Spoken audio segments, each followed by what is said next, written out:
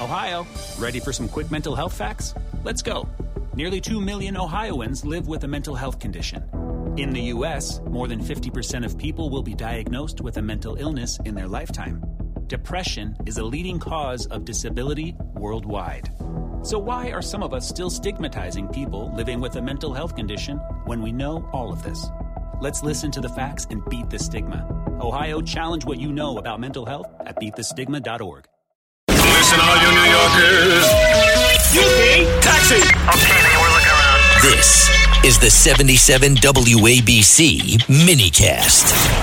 Let's go to Alan Dershowitz, one of our best guests. He sure is. And Professor Dershowitz, great to have you here. Of course, your new book, which we love, which is The War Against the Jews. Also, you have a great column out calling for now the president of Harvard to step down like the UPenn president did. Tell us about that. You were on the front lines on this one. Well, she's much worse than the UPenn president. The UPenn president at least had a long history of supporting the First Amendment. She was a lawyer, a professor at the University of Pennsylvania Law School. Claudia Gay, on the other hand, had a sordid record of the First Amendment. She was one of these microaggression DEI people who, if you look funny at somebody who was black or who was gay or who was transgender, you could be fired. She discovered the First Amendment only after October 7th. She's an October 7th First Amendment advocate. In other words, the First Amendment really comes alive to protect people who want to commit genocide against the Jews. And when you've just discovered the First Amendment and finally apply it to a situation like that, which is beneath contempt and abominable, you know that she didn't do it because of the First Amendment. She did it because her heart wasn't in it. And now we have 700 Harvard professors pandering to her by calling on the school to keep her and to praise her and to promote her, if you could possibly promote her. They're ignoring what the students want. And what they're saying is, don't listen to alumni. Well, you know, alumni are as an important part of the school as anything else. And Bill Ackerman has written, 10, 15 pages of substantive criticisms of Gay. And these pandering professors, the 700 of them, don't take on a single one of the arguments. They just say, no, keep her on because we don't want alumni to pressure us. We are the precious faculty. We decide everything, and you can't interfere in our running the university. Well, they've been mismanaging the university now for years. 97% of the faculty at Harvard leans liberal. 3% identifies as conservative. When the inmates are running the asylum, you really have to have a little bit of adult supervision from outside. So thank God for people like Bill Ackerman and people like Leslie Wexner and others who have said that they're going to pull their funds if the school stops being it doesn't stop being a propaganda mill and starts being a real university. Yeah, absolutely. Professor Dershowitz, Judge Weinberg has a question. And Alan, you just wrote a very good article, and you're pointing out it's not just the presidents of the universities and administrators, it's sort of ground up. It's the whole indoctrination memo that's going on, that's been circulating for years and years and years, which is diversity, equity, and inclusion. Talk about that. The opposite of real diversity. They don't want intellectual diversity. 3% conservatives are not intellectual diversity. They don't want equality. They want equity instead of equality. Equity means that it's a microaggression, to quote Martin Luther King, in saying, I wish for a time when my children are judged not by the color of their skin, but by the content of their character. And inclusion expressly, according to the rules of the DEI, expressly excludes Jews and Asians. What kind of inclusion is that? It's a fraudulent notion. It is killing American universities, as is the creation of these specialized departments of black studies, of women's studies, of gay studies, Southeast Asian studies, Jewish studies. No, you go to school to learn how to think, not to cheer for one group or another. And what it does is it divides the students among groups. And when you have that kind of division, it's a zero-sum game. And so if one group benefits, the other group doesn't benefit. Now we're in the position of benefiting certain groups to the disadvantage of other groups. And that's what leads to anti-Semitism and anti-Asian attitudes and anti-Christian attitudes and other bigoted attitudes on universities. And President Gay is the wrong person at the wrong time in the wrong job.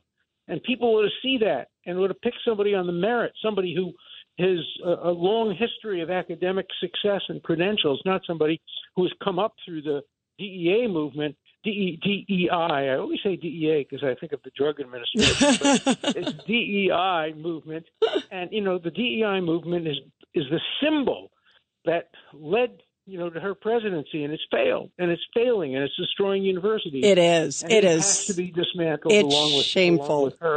Along with her being taken out of the presidency. Alan, she should resign the dignity. Yeah.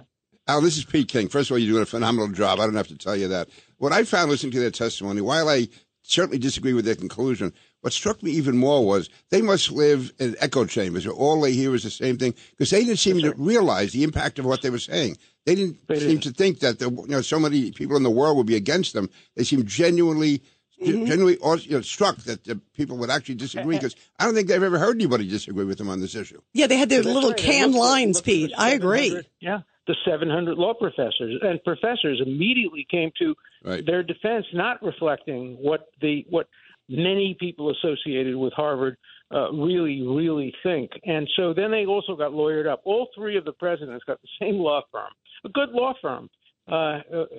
Cutler, Wilma Cutler and Pickering? Wilma Cutler and Hale, yeah. Oh, yeah, right. And they apparently just lawyered them up and gave them all kind of technical legal advice. They all used the same word: context. But you shouldn't have to on an issue like that, which is so emotional, it's common so moral. sense. Yeah, also they showed no moral outrage to what happened.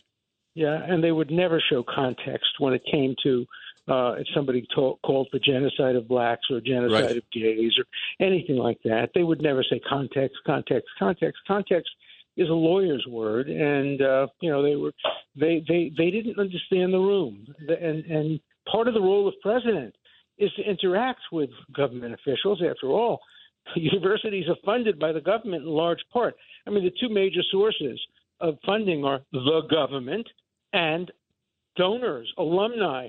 And, Larry Tribe gets on television today and says they should never listen. Universities should never listen to either alumni or the government. Duh. Where are you going to get your money from? Well, how are you going to run the universities? You're not going to run them based on tuition. You have to listen, at least argue with them. Don't just say no if the alumni says it or if politicians say about it. It must be wrong. That's just elitism of the worst kind.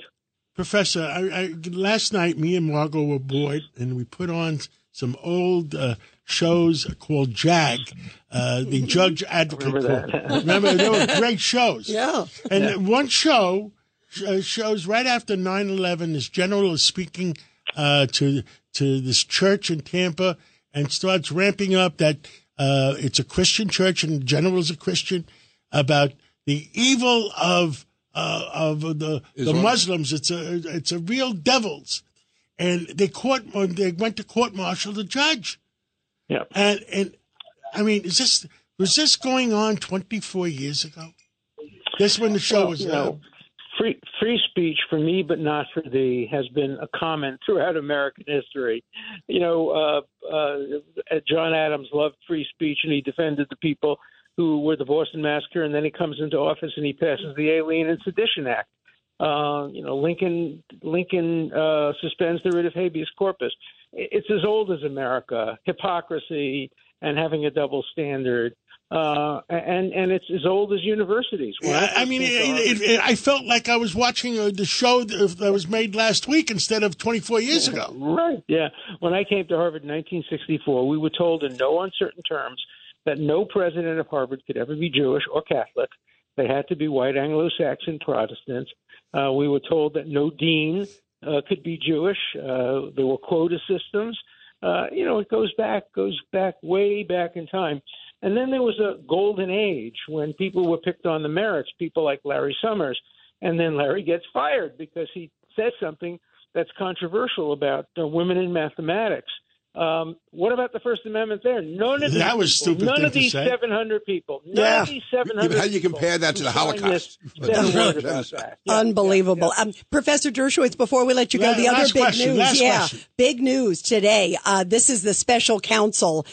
Jack Smith has asked the Supreme Court to immediately decide if Trump is immune, has presidential immunity in the Jan 6 prosecution. This is a huge deal because he's circumventing the appeals court. He clearly wants to have this trial happen in an election year.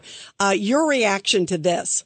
Well, it was a bizarre result because normally you'd find the defendant making that application, saying, I have immunity. I've never heard of a case where the prosecution comes in and says, give us a ruling that the defendant would be wrong if he sought immunity from the Supreme Court.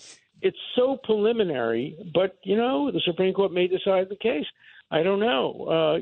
As you all know, the goal of the special prosecutor has been to get a conviction before the election, and then it might be reversed after the election. But he will have influenced the election. And that's why I think he wants to speed this up. He wants to make sure that the defendant can't delay this trial by making motions and bringing it to the district court and then the Court of Appeals. I understand it, but it seems like more of a political move than a legal move.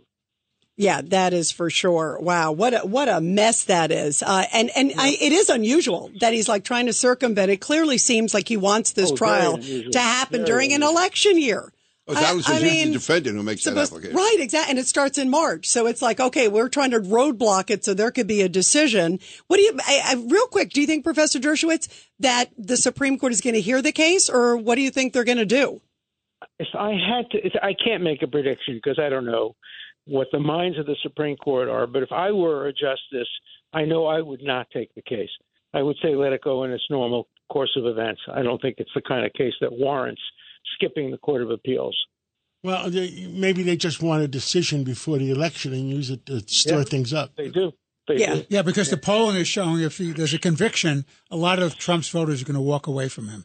That's what the polling is showing. That's interesting. I didn't know that. That's interesting. But now you understand better why they want to get, and there'll be convictions. How do you not get a conviction? Right, District of Columbia? Yeah, if you have 91 counts. With this judge and the District of Columbia pool?